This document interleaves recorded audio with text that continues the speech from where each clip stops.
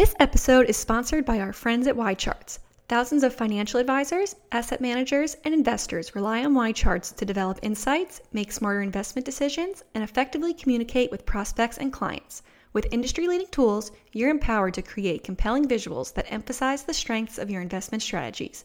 For more information, start a free trial at ycharts.com or follow on Twitter at YCharts. Now, we hope you enjoyed this episode of the 7 Investing Podcast.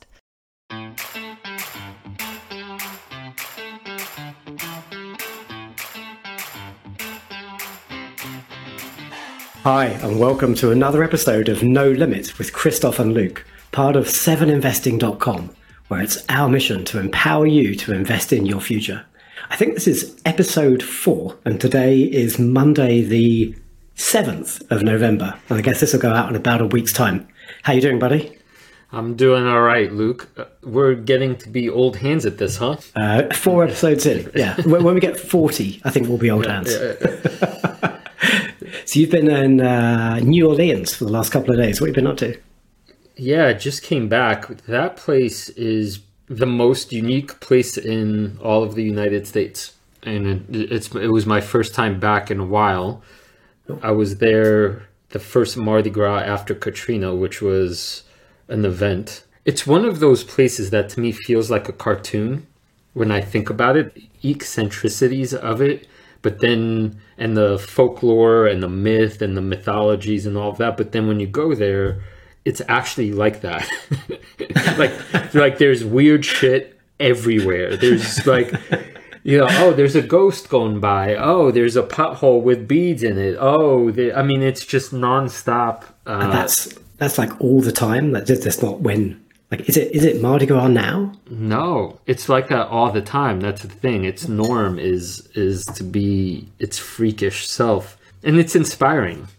I was inspired. What was I inspired by? I was inspired by the diversity of not just humans, but the diversity of. It's like this melting pot that's actually like bubbling up and like seemingly continuing to be itself in the best way, almost like a best case advert for what the United States could be if it got its shit together. And of course it's got all kinds of problems too, so don't get me wrong, like there's corruption and crime and all of that. I just didn't happen to see it on my trip. Hung out in bookstores. The one I spent the most time in was William Faulkner's old house, where he lived for about a year and worked on his second novel, which is now a bookstore. Drank Sazeracs, met mystical pixie creatures at night, went to a Pokemon-themed burlesque show. Nice. Did you catch them all? I caught none. You're a married man now. You got to watch out for those Pokemon. Yeah. And all the while, I was reading about the history of the semiconductor industry. So very good.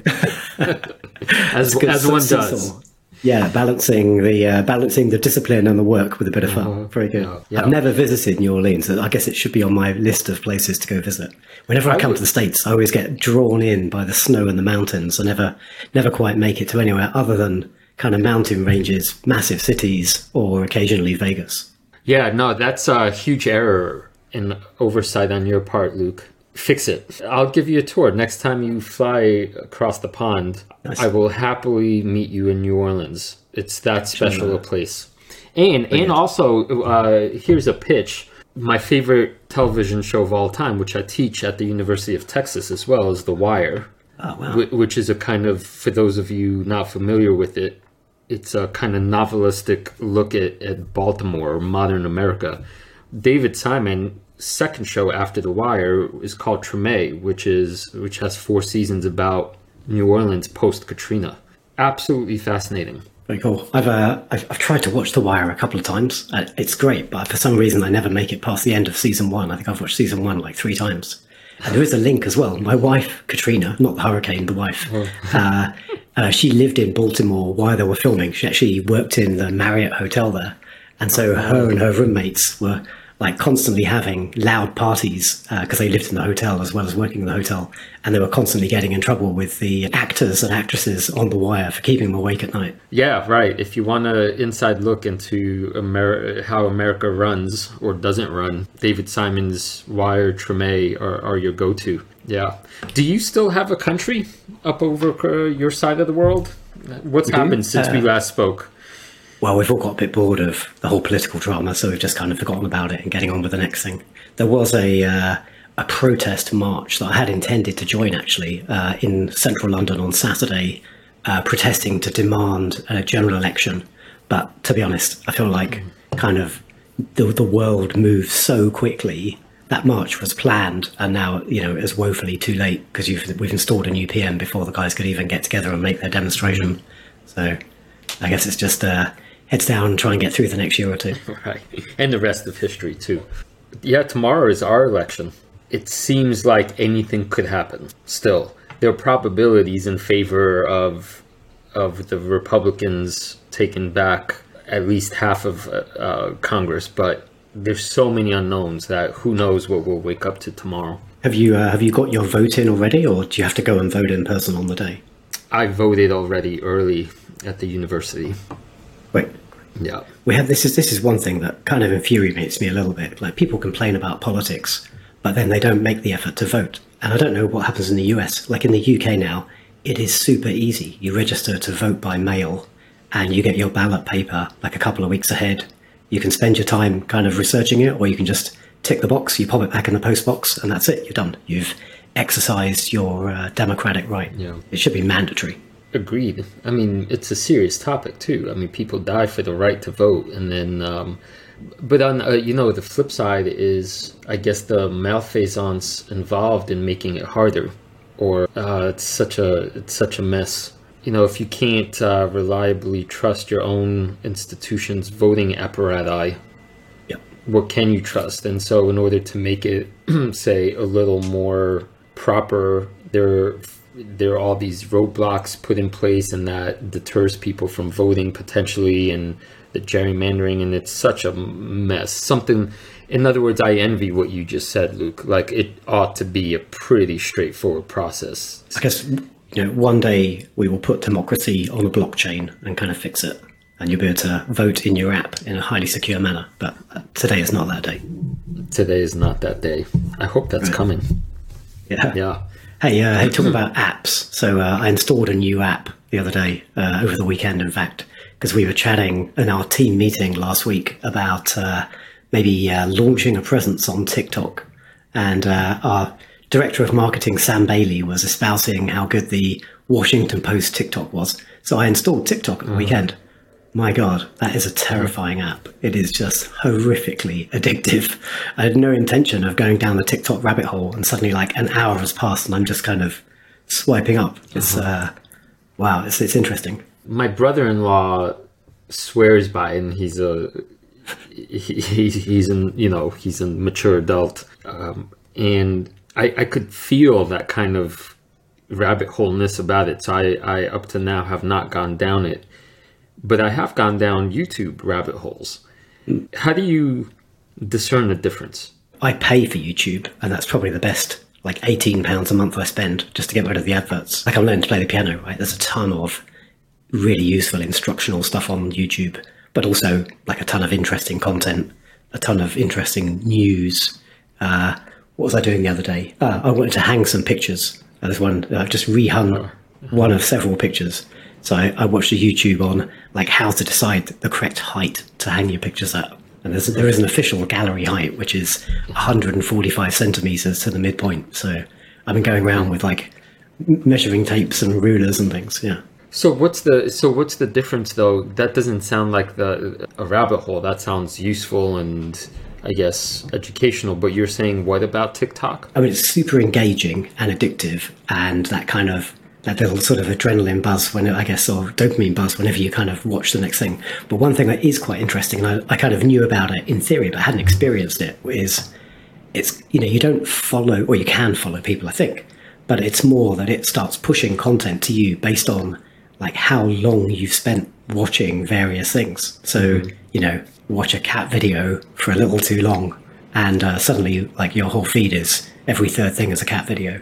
So it's quite interesting, I suppose, in terms of maybe telling you about your preferences and the kind of content you want to consume in a way that you might not even be conscious of. But I guess to me that still sounds similar to YouTube. maybe it's just because I'm a new user of TikTok, but I generally go to YouTube with like a mission. I'm going to find out something specific. Whereas, I don't know, I'm just trying to understand TikTok because I might suddenly, have to create an account. Sam said we have to be, dynamic and full of energy. So I thought I'd watch some TikToks. I'm not sure I've got quite the dance moves in me though. We need a 7 investing dance.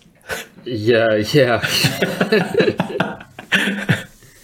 All my life I've just relied on my beauty and charm to get me through. I don't know if doing a song and dance is in my cards. That's asking a whole lot. Yeah. If we can get Matt Cochran to do the 7 investing dance, then we're going for gold. Yeah. So you want to talk about Elon and Twitter as another app that has a big shakeup? Yeah. What's happening there?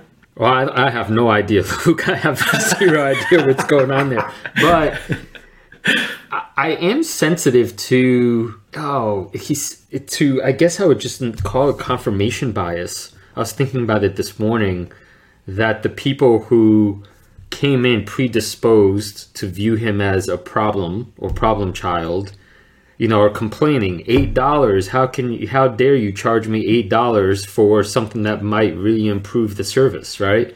And the people that are part of his crew are supporting all the efforts and saying this is correct and you're going to improve the operations of this thing and you're going to make it that much better.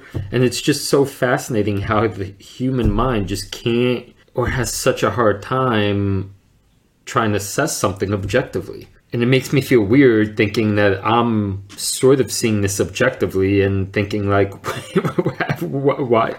Like all of a sudden I doubt my own perceptions. So what's your view? Do you think the plan to make Twitter kind of less dependent on advertising revenue and to pull in revenue based on, millions of $8 a month, is that a good direction of travel for the company? This is something I think I'll circle back to when we talk about operational excellence. I know that's on our agenda today, but I have faith in Musk as an operational genius. So whatever other political leanings he may or may not have, or provocatorish things, I know he could execute. And so Twitter as a stock had kind of floundered for such a long time, and you could feel there's so much potential here, right? Yeah. And so he comes in and immediately starts executing. That might be a poor choice of word, but he fires. He trims a lot of fat, and in place of that, he's asking $8, right, from people who would benefit tremendous amount if in fact we get rid of the spam and the bots and if verification itself is solved. So the question is, for me, is $8 worth an immense amount of value if let's on the assumption that it's done correctly, and the probability here is that it will be done correctly.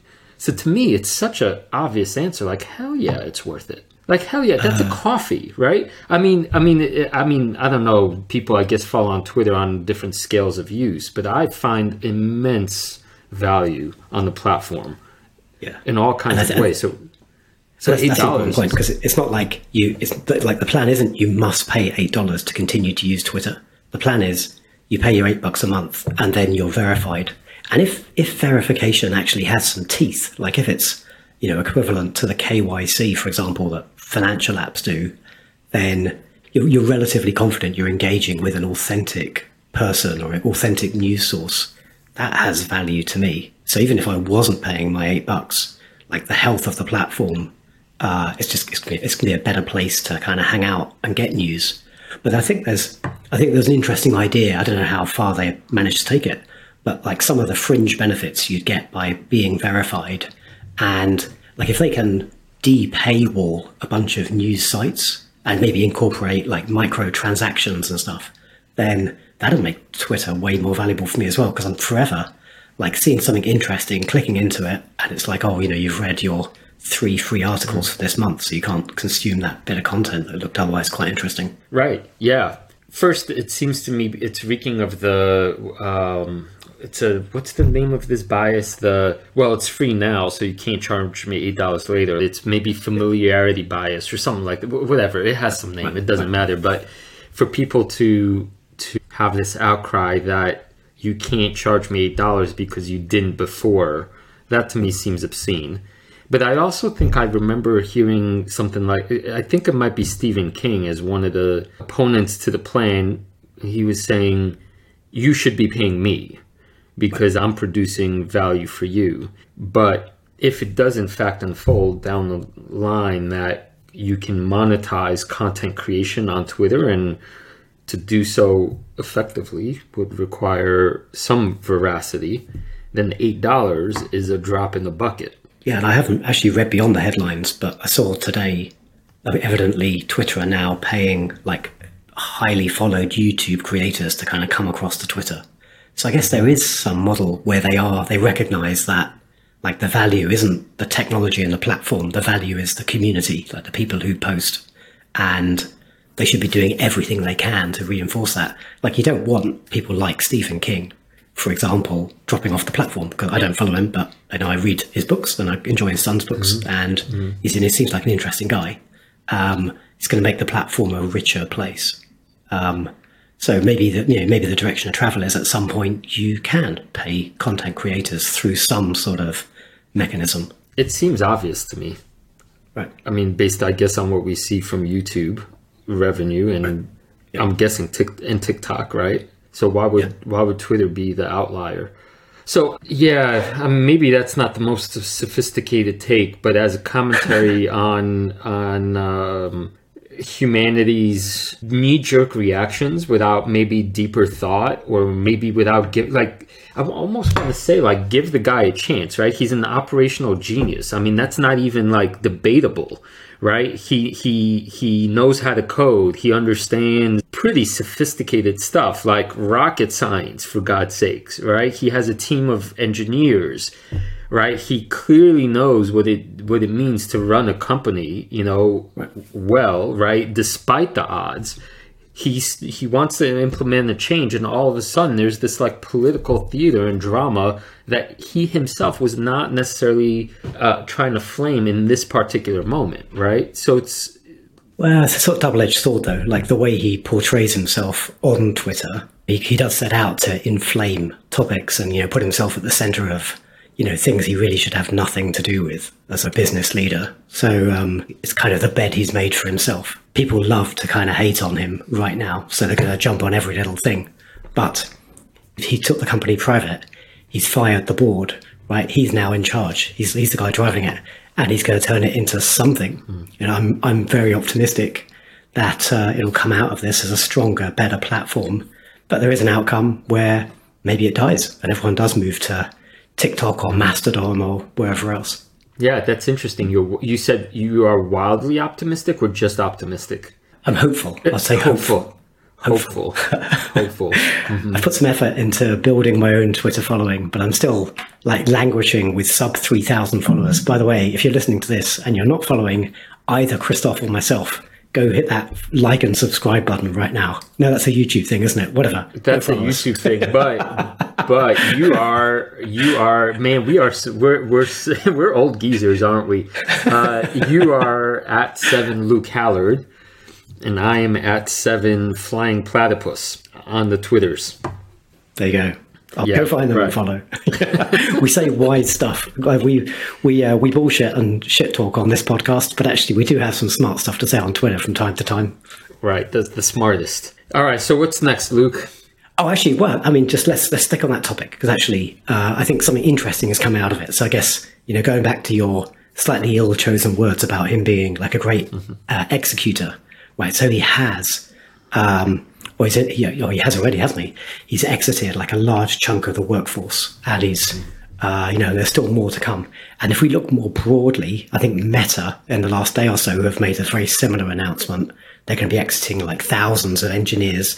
Stripe, like the darling kind of private company, fintech, they're also exiting like 1,000+ employees. So I think now we're starting to see some of these recessionary forces hitting big tech. And like I got to caveat this by saying like, I'm really sorry if you were one of the people impacted by this. Like, it's not great. But, I'm sure if you're coming out of Twitter, if you're coming out of Meta or Stripe, I imagine you're a pretty talented person and you're not going to have a problem finding another job in tech.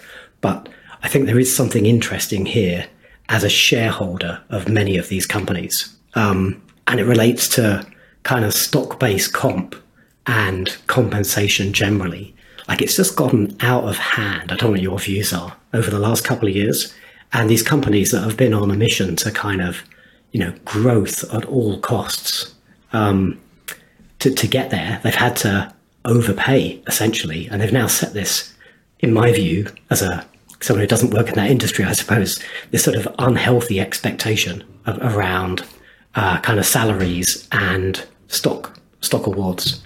And it's not great for shareholders. I'm going to stick some numbers. I'll pop them up on the edited video. But I've shared a few percentages with you. Some companies, if I kind of look down the list, like UiPath, a market cap of just under $6 billion, and they're paying out over $500 million in stock-based comp. So what that means is they're effectively diluting the company by more than 8% a year. That's a crazy number. And they're not alone. As in this very quick kind of screener I put together, there's like 20 companies here. Okta, Snap, Splunk, Wix, DocuSign, Palantir, that are, they're really, it's a very shareholder unfriendly approach. And so, like, I'm not saying that a few thousand tech employees coming onto the market is going to change anything directly, because must be like tens of thousands or more folk working in this industry. But it's more, maybe if you're the CEO of one of these companies, like, say, DocuSign, they've got their own pretty horrible problems that they're wrangling with right now. Well, maybe the actions of Musk and Zuckerberg in the last couple of days kind of give you permission to, within your companies, just get a bit tougher and say, like, these golden days are behind us, guys. You're either on the bus or off the bus. You've got to decide. But this is our new compensation policy. There's probably some short-term pain for companies if they do lose, the most talented engineers. But if the whole industry does this, I think on my Twitter, I talked about it being a prisoner's dilemma between many of these companies. Because if one or two cut comp, well, they're just going to lose their people to the companies that didn't. But I'm not saying these companies should be collaborating and price fixing. But if there was a general reset across the market, I can only imagine that's going to be healthy, well, for everyone apart from the impacted employees. It seems like what we're looking for is some kind of balance, right, between the growth that's needed by the top, the people who are the most talented and the most skilled. You need to recruit them and you need to pay them, right?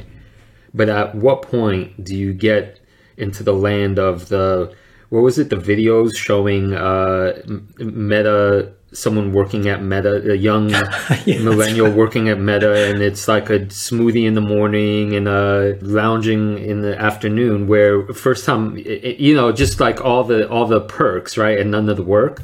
And when I first came across that video on our 7 Investing Slack channel, I assumed it was a parody, right?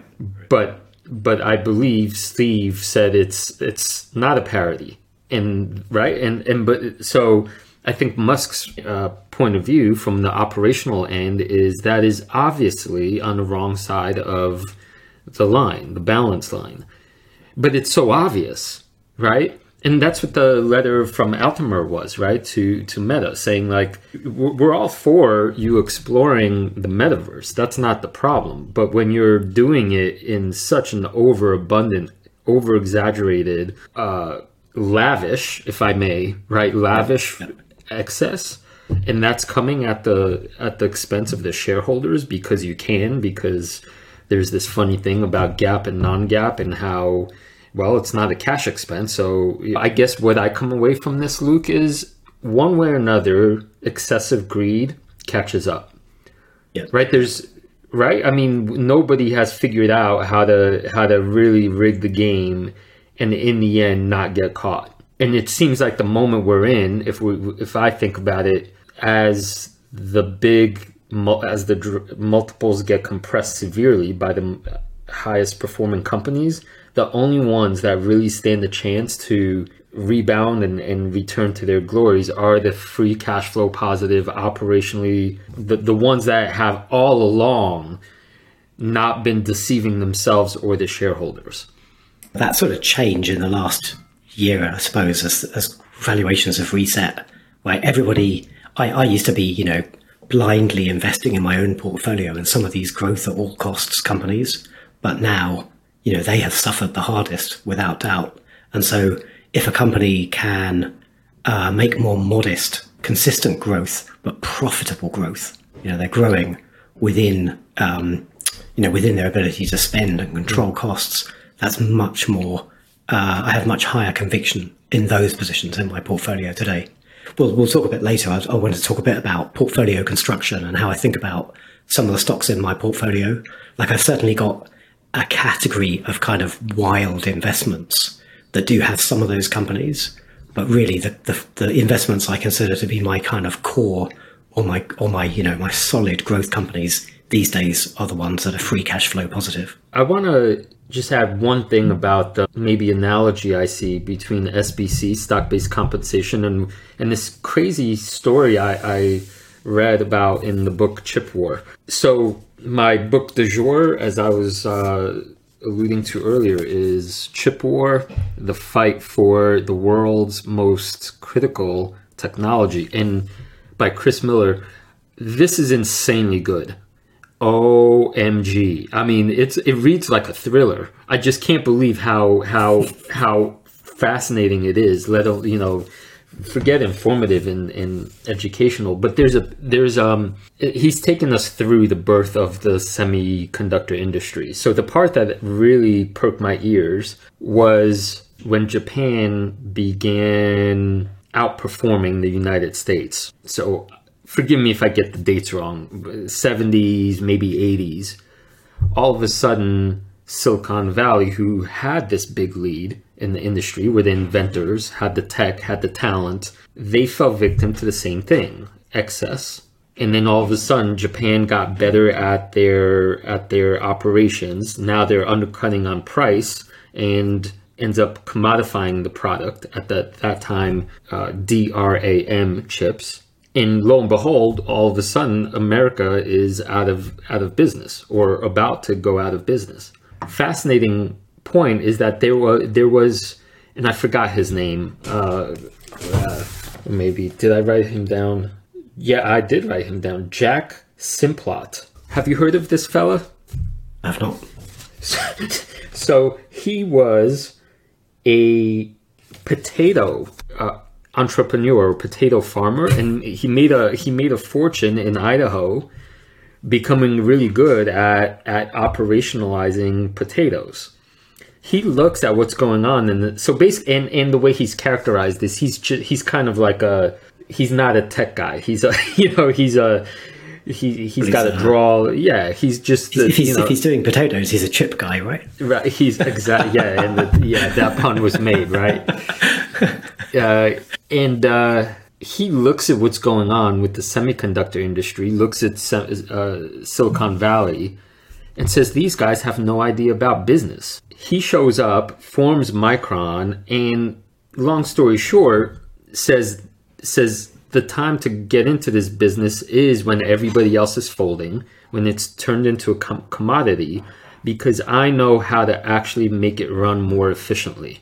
And he kind of single-handedly then outdoes the Japanese and kind of starts putting the pressure back on them and brings us back into the game where the actual engineering and creativity and innovation start to matter. Now, that's oversimplifying it. There were innovations along the way that helped bring us back in the game. But the point being, it seems to me extraordinarily analogous to what's happening in this moment, right? You have wildly successful companies that overindulge, start losing to companies that were excellent in their operations, and the only thing that gets you out of those waters is by focusing almost maniacally, like Elon can, on the sort of bottom line, and that involves things like stock-based compensation.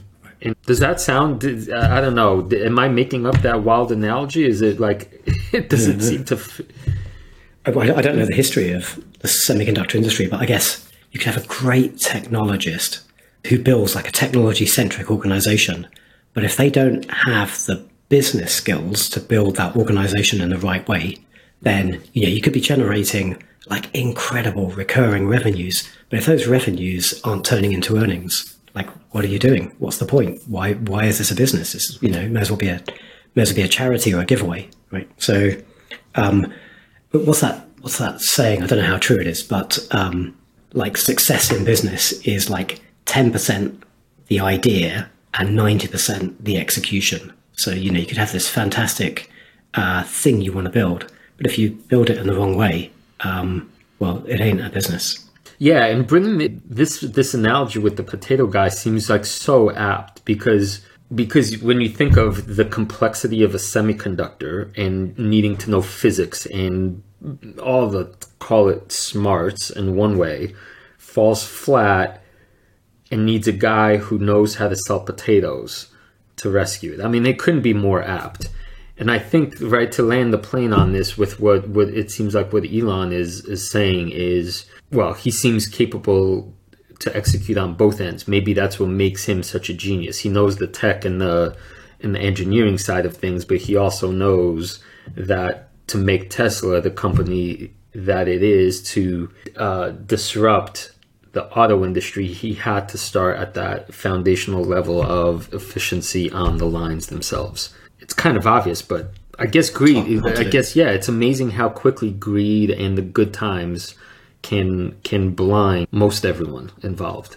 I suppose at the same time as kind of criticizing these companies that pay crazy levels of stock-based comp, like, I'm not making an accusation at the CEOs of these companies, but as well as, enriching their developers, they are lining their own pockets, right? There's stock-based compensation, these massive comp packages that are diluting shareholders by, 8+%.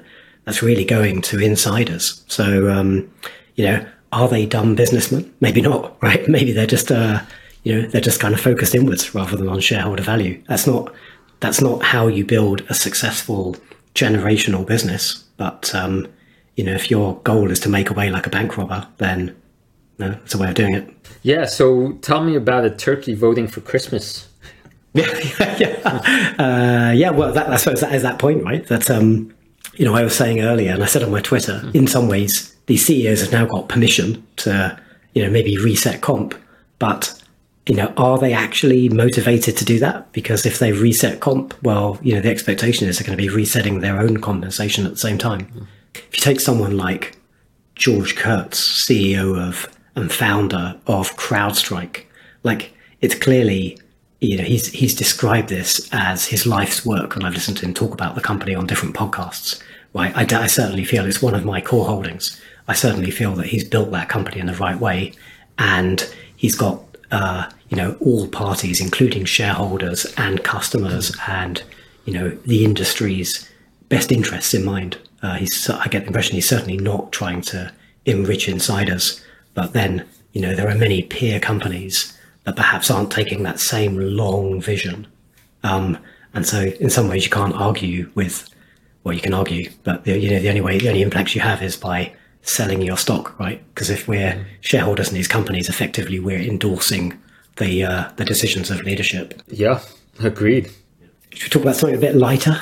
We should do a mini advert break. Now, I had dinner with a buddy, Mike, at the weekend, and he's quite enjoyed the podcast, but he criticised us on being pretty low energy with our advert. So we need a high energy kind of support for 7 Investing, because we'd like to talk about the company itself. And I thought an interesting thing I'd like to ask you about. So we did our deep dive videos a couple of weeks ago, I guess now, for our November recommendations. And you got a bit of a grilling on your deep dive from the team. And so I wonder what your thoughts are on that, and how that potentially makes the service extra valuable for members. Yeah, we need more of that. We need a lot more of that, confirmation bias and everything associated with that is, I would rank as one of the most deadly sins to commit as an investor. And of course, when we're researching companies and we're diving deeply into a particular segment, it's so easy to start just seeing what you want to see and buying what the company's selling. And even if awareness is sometimes not enough. I can't think of a more valuable thing that a service like ours provides than having 7 of us having each other's backs on the one hand, but on the other hand, the whole point is to make money for our members. And if we're doing our jobs correctly, it's not to be yes men. Yep. Right? Which is tricky because we're all colleagues, right? And it's such a difficult thing to do diplomatically. Right? When I got that pushback, it's like, yeah, they're good. It made me feel like I did my job in the sense that, okay, I presented a bullish case, but there's an obvious red flag there. Thank goodness somebody saw it or, raised their objection. And that doesn't necessarily mean, of course, that they're right either, but at least the conversation then is on the table, right? Yeah, no, I totally agree. It's valuable. Like, we are 7 investors who do have different opinions on some of these companies. And I think if we are respectful about that, that kind of debate and challenge, but I think that is really healthy. Kind of makes those deep dives a bit more scary to do to the team, but that's a healthy thing as well. Causes you to be that extra diligent and, have the answers to hand. Right. And I think if people see more of that, my sense is, rather than say being confused, like, wait a second, there's 2 people and they're saying the opposite things, they would leave that conversation with more faith in the process and then make up their own minds, which I think is what we're about, empowering you to invest in your future, right? Yeah, you got to teaching you how to fish. Yeah. Well, let's sort of close the advert out by reminding listeners that right now, I think we've still got, you can sign up for $1. That's an eighth the cost of a Twitter blue tick for a month. So for $1, you can come and check out Krzysztof's grilling that he got in his deep dive video from the 1st of November. Underselling Twitter by a lot. Deal of the century, fellas and fellas and ladies and gents. All right, so that we good on 7, right? I think that's good effort. Hopefully Mike is happy with the energy levels. Mike, it's Monday morning for me over here, man. Also, you gotta... Luke has no excuses, but I've got plenty. Plus, obviously, the New Orleans hangover. Well, you look bright-eyed and bushy-tailed. So, so Luke, you wanna talk a little bit more about your portfolio construction? Yeah, let's do that. I just want to give a couple of minutes because something I've been dwelling on recently, I suppose, as I kind of think about my own portfolio. So, and I tweeted about this, so go check out @7 Luke Hallard, and you can see some pretty pictures. But if I think about the diversification in my portfolio, this is kind of where I've come from. And I've been an investor for kind of give or take 20 years, maybe it's slightly under 20 years at the moment. And when I started out, I went from kind of indexes at the start. I started buying individual companies and I kind of went crazy. And I got up to like 60 plus different companies in my portfolio. And then maybe a kind of early 20 teens, I did some analysis and I thought, actually, I'm making pretty good decisions here. And the way I sort of backed into that was by looking at the kind of compound annual return for each individual company based on like the percentage of money I put into it at that time. And the kind of conclusion I drew, whether it's accurate or not, was the companies I was investing more in, because I wasn't keeping like a diary at that point, but the company I was investing more in were performing better on the whole. So I think my conclusion there was like, clearly I believe in these certain companies a bit more. My decisions are good decisions. So I thought, okay, this is actually a prompt to compress my portfolio. And I got it down to like 20, 25 positions. And actually my intention there, I was chatting to my buddy Albert about it back at the time. My intention there was to get 90% of my portfolio assets, like the total value, into a top 10 and then the other 10% into like a bit of a mishmash of stuff. And I kind of broadly, I directionally got there. And I realized quite recently, a few months ago, I've sort of expanded up from that kind of 20, 25 stocks. And now I'm back up to, well, it turns out 48 different positions. And I half did that deliberately, but I hadn't sort of articulated to myself why I was doing that. So I wanted to just put a frame around it. And I thought I'd share that and get your views as well. And this is what I put on Twitter the other day. So I definitely consider that I've got like a core of my portfolio. So it's about 6 companies. And these, directionally, I had a good debate with Albert about this last week. Like I say, these are the companies I will never sell. Clearly never say never, but these are companies that I own and I intend to be a shareholder of the day I die, even if I have to kind of, cut them down a little bit along the journey. Because I believe so firmly in their mission and that they're just incredibly well-run companies. Like one of those is CrowdStrike.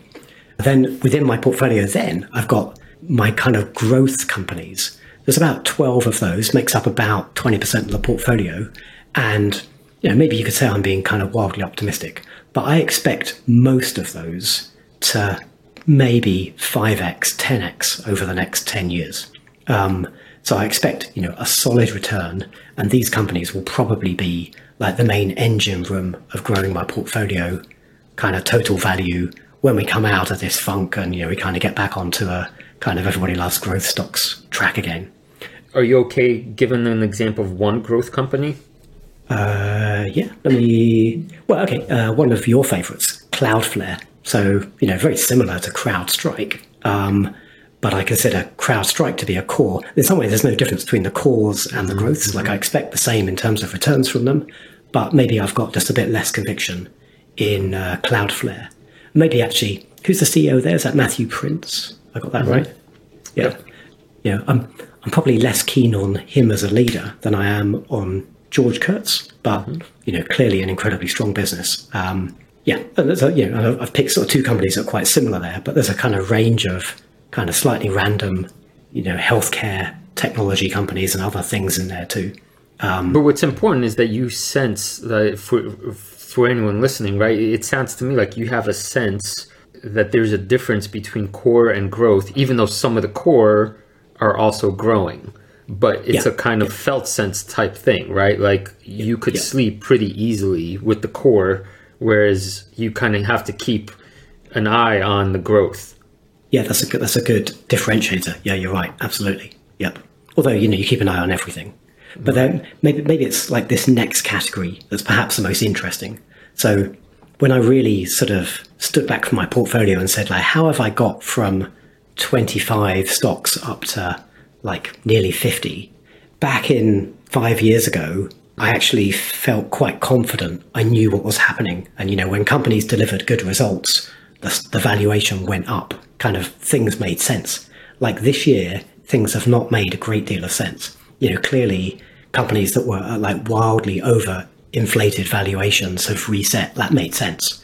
But, now companies are at fairly sensible valuations, beating analysts' expectations, and the stock price is still going the wrong way. So I'm like, what's going on? I do not know. These are unusual times we're living in. So I'm certainly less confident. And so because I'm less confident, what I've done is just started to take a lot of small positions in a lot of companies. So I've now got 15 wild stocks. Typically these are like 0.5% to 1% allocations in my portfolio, probably less than that. But I've got a ton of them and I'm hoping to add more. Like I'm trying to add at least one every month. And kind of as a bucket, this category, I sort of expect, like these are generally micro caps and small caps. I kind of expect one of these 15 or 20 to maybe 100x over the next 10 years. And if just one of them does, 50x, right, it's going to cover the rest that perhaps just kind of go nowhere. So that's the kind of rationale for that category. Because kind of things are so strange at the moment, I don't feel I can make quality stock picking decisions reliably right now because weird things are happening. So in some ways, like the more bets I place, the market will show me who the winners are over time. That's kind of the ethos behind that part of the portfolio. What are your thoughts on that? Yeah, it's maybe unsurprisingly analogous to a little bit of what I've done. I think of it as the front tail of the portfolio and the back tail, and the long tail.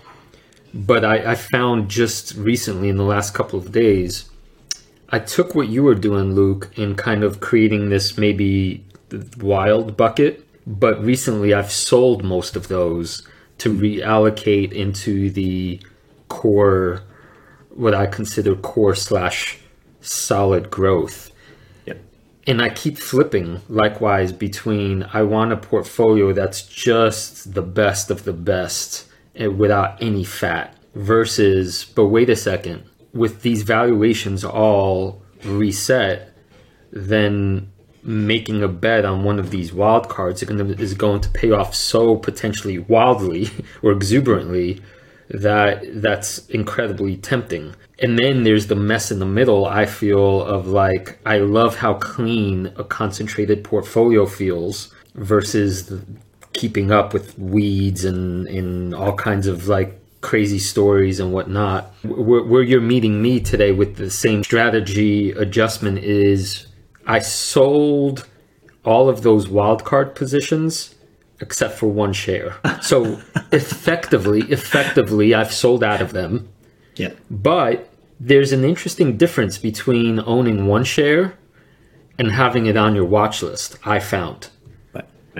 And it obviously has nothing to do with the money you're going to make or lose, because one share is pretty much nothing, but it makes me pay way more attention when I still own the one share. I treat it differently. I listen to the earnings, whereas, watch list could have whatever, 200 stocks or some obscene number. And so I don't think I would count them in my own portfolio's holdings, even though technically, obviously they are. Are you doing that because your view is like, if you track them, maybe they're ready for investment again in the future? So it's kind of, it just forces you to keep in touch with them a little bit.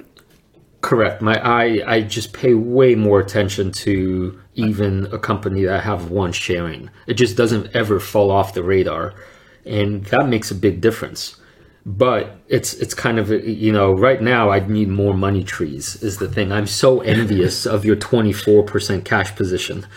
Yeah. Like, brother Luke, can you spare a dime? Because, man, so many of these look so fascinating right now.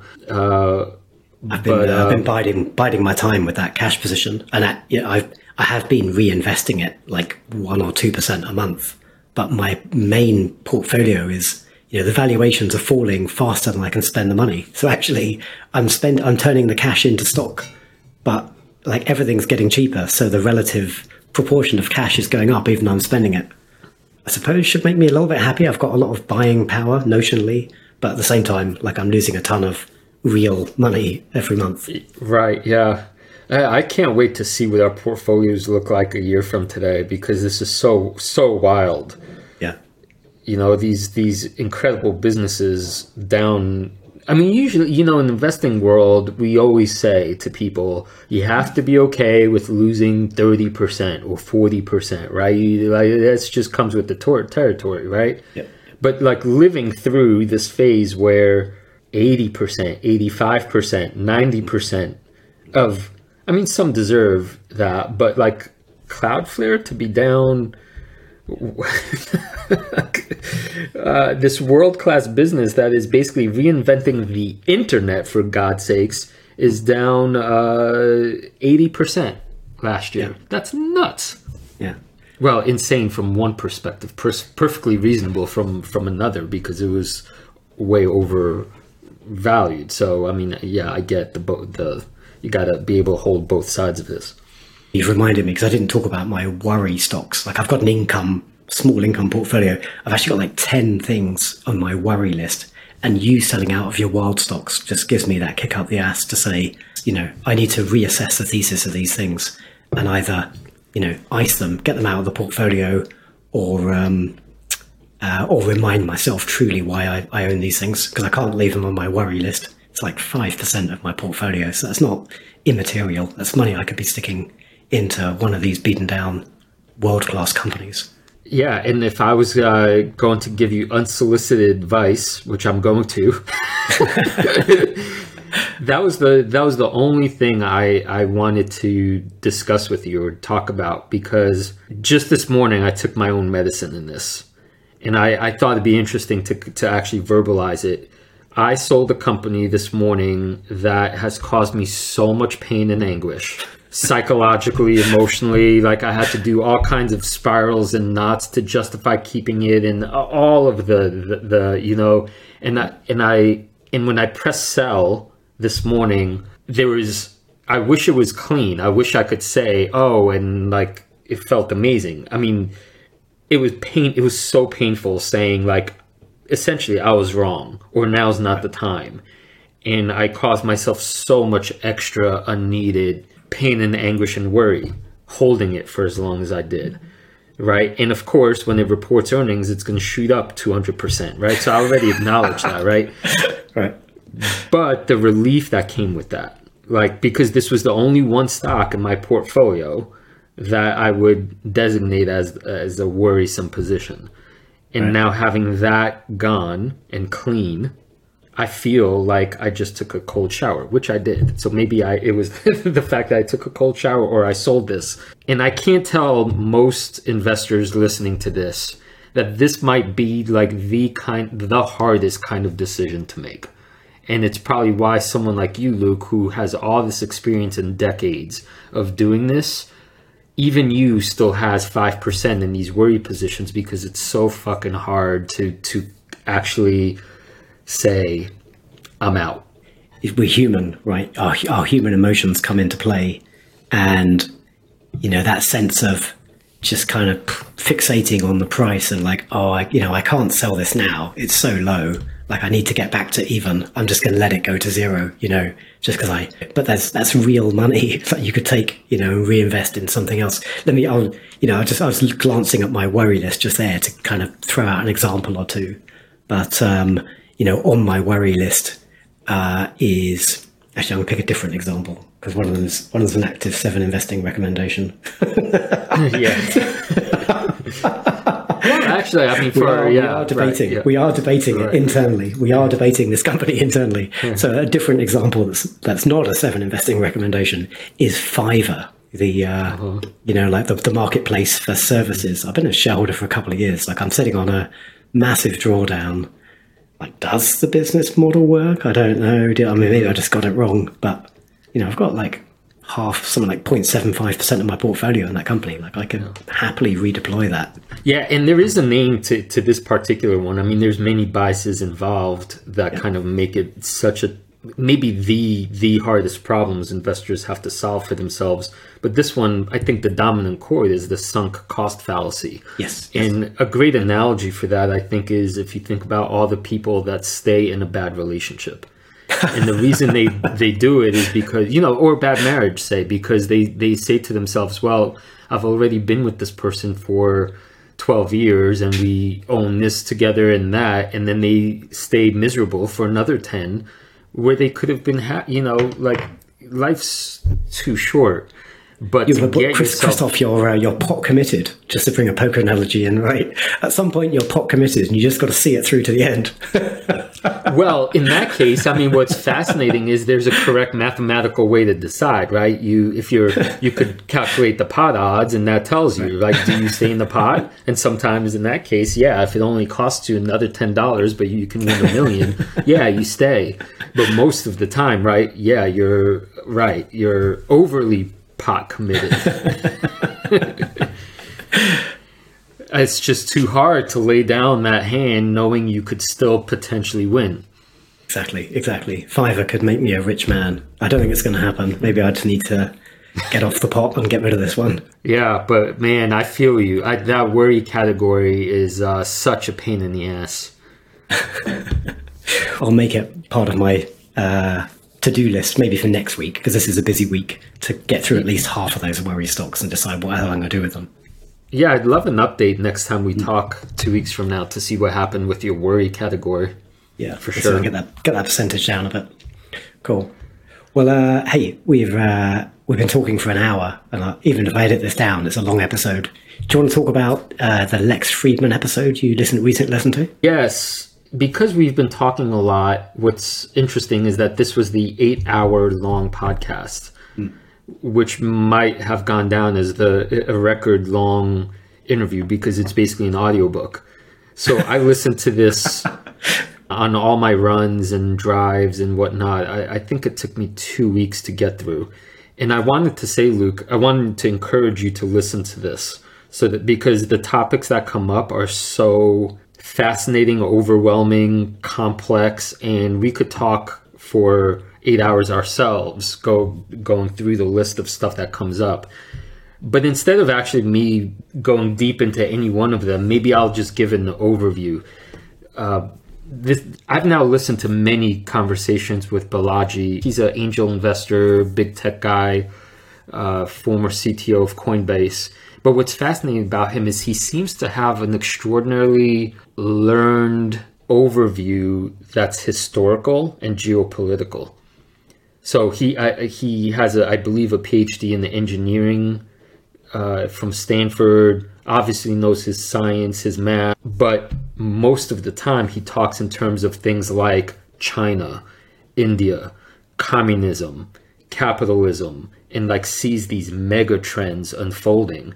And it's some of the most fascinating, I don't know if it's theorizing, but it's almost like putting names to such massive patterns and paradigms that when you hear them expressed in the form of a sentence, you're like, oh my God, why didn't I think of that? Or wow, of course that's where we're going to be in 10 years, right? And so it's utterly fascinating. And I'll give you one example. He was talking about the problem of divisiveness and polarization and making cases for, call it, left-wing agendas, right-wing agendas, and so forth, but that it's not enough, of course, to name polarization, but what do we do about it? And from his view, he's a real advocate and believer in blockchain technology.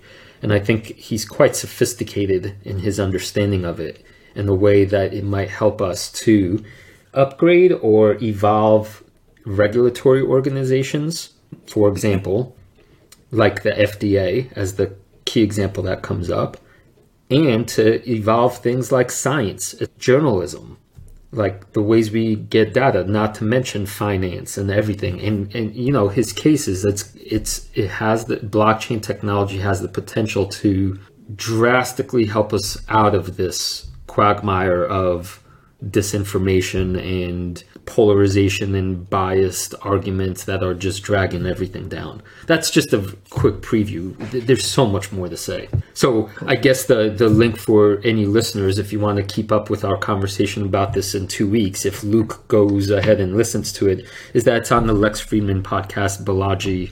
Look for the 8-hour interview, take notes, wear a helmet.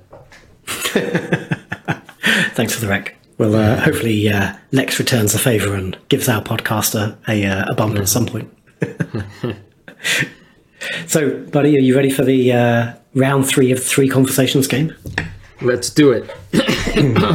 So, quick reminder for anyone who hasn't listened to us before. So, we're generally now got into a habit of closing out every episode with the 3 conversations game. And this week, I'm asking Krzysztof. So, I'm going to give him 3 random topics of conversation. Some are fun, some are business-like.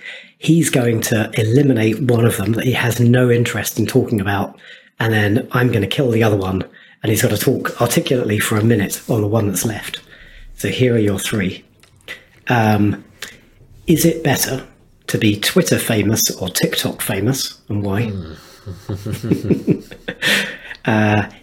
Is cybersecurity recession proof? And what is the easiest way to break a world record? Easiest way, huh? Wow, that one is stumping me. The world record one. Okay. So, but that one's so interesting. Oh man, yeah, I get it. I'm stumped by the world record one, so I guess let's nix that. Okay. All right, let's keep it fun. And also because I've just started using TikTok, so I would like to hear about: is it better to be Twitter famous or TikTok famous? All right. In its current form, Twitter is not what it needs to be. So maybe in its evolved form with proper verification, whatever Elon is setting out to do, Twitter has a case. I think currently, I would argue if the young generation has said no to Facebook for seemingly they have their reasons, and you want to have any kind of potential, if being famous has any use at all, let's even go there, right? Like, because maybe fame itself is a poison rather than a benefit. But on the assumption that being famous gives you some kind of leverage, ideally to do some kind of good, maybe, hopefully, right? Then being famous with the young generation seems like it would have more benefit both to you as maybe call it the content producer and the way you might influence that younger generation through, say, your sharing of wisdom. That would be easier to do on TikTok because, let's say, it's more... Now, this is me talking out of ignorance, but maybe because it's more carnivalesque and more like entertainment-ish, whereas on Twitter, it seems like it's still stuck in that polarized, you're only going to influence your own echo chamber because people who don't agree with you are just going to block you and you're preaching to the choir. So TikTok is the vote, and I have no idea what I'm talking about. No, that's good. I like you brought in like ethics and, clearly as a lecturer, your focus on trying to improve the world by engaging with the next generation had a big kind of play there. That's a good answer. I think my answer would have been different, but I prefer yours. Good one. Okay. Yes. Right on. Awesome. All right. Well, this wraps up episode 4. It does, sir. Yeah, and we have so much already to talk about on our next episode. Thanks, everybody, for giving us an hour of your time to listen to episode 4 of No Limit with Krzysztof and Luke. And don't forget to go follow us on Twitter. 7 Flying Platypus and 7 Luke Hallard. Perfect.